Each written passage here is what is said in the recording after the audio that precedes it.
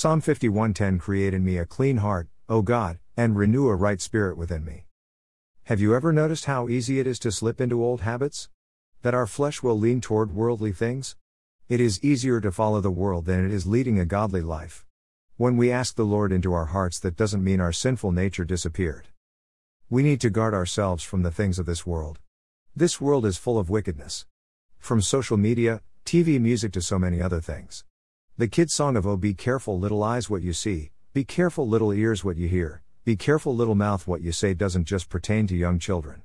It pertains to every one of us. When you turn on the TV, is it affecting your heart positively and helping grow in your Christian walk? What kind of music are you listening to? Is it portraying a positive attitude? What message are the lyrics expressing? Are you getting involved in the negative aspects of social media? Allowing it to consume too much of your time? This world is full of so much negative stuff that it can cause us to stumble in our Christian growth. We need to constantly be on guard to avoid the downfalls of activities that we are involved in. They can cause us to slip back in old habits.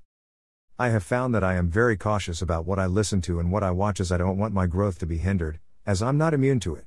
I also find it is exceptionally important to lead by example in order to help teach my kids to guard their hearts. They have it even harder as there is so much pressure to be like the world. I feel like I'm constantly trying to steer them away from bad shows and music. And this doesn't even touch on the way we speak. There is nothing more that Satan would like than for us to let our guard down and fall into worldly ways. The more we sin, the easier it is, and the less we depend on God.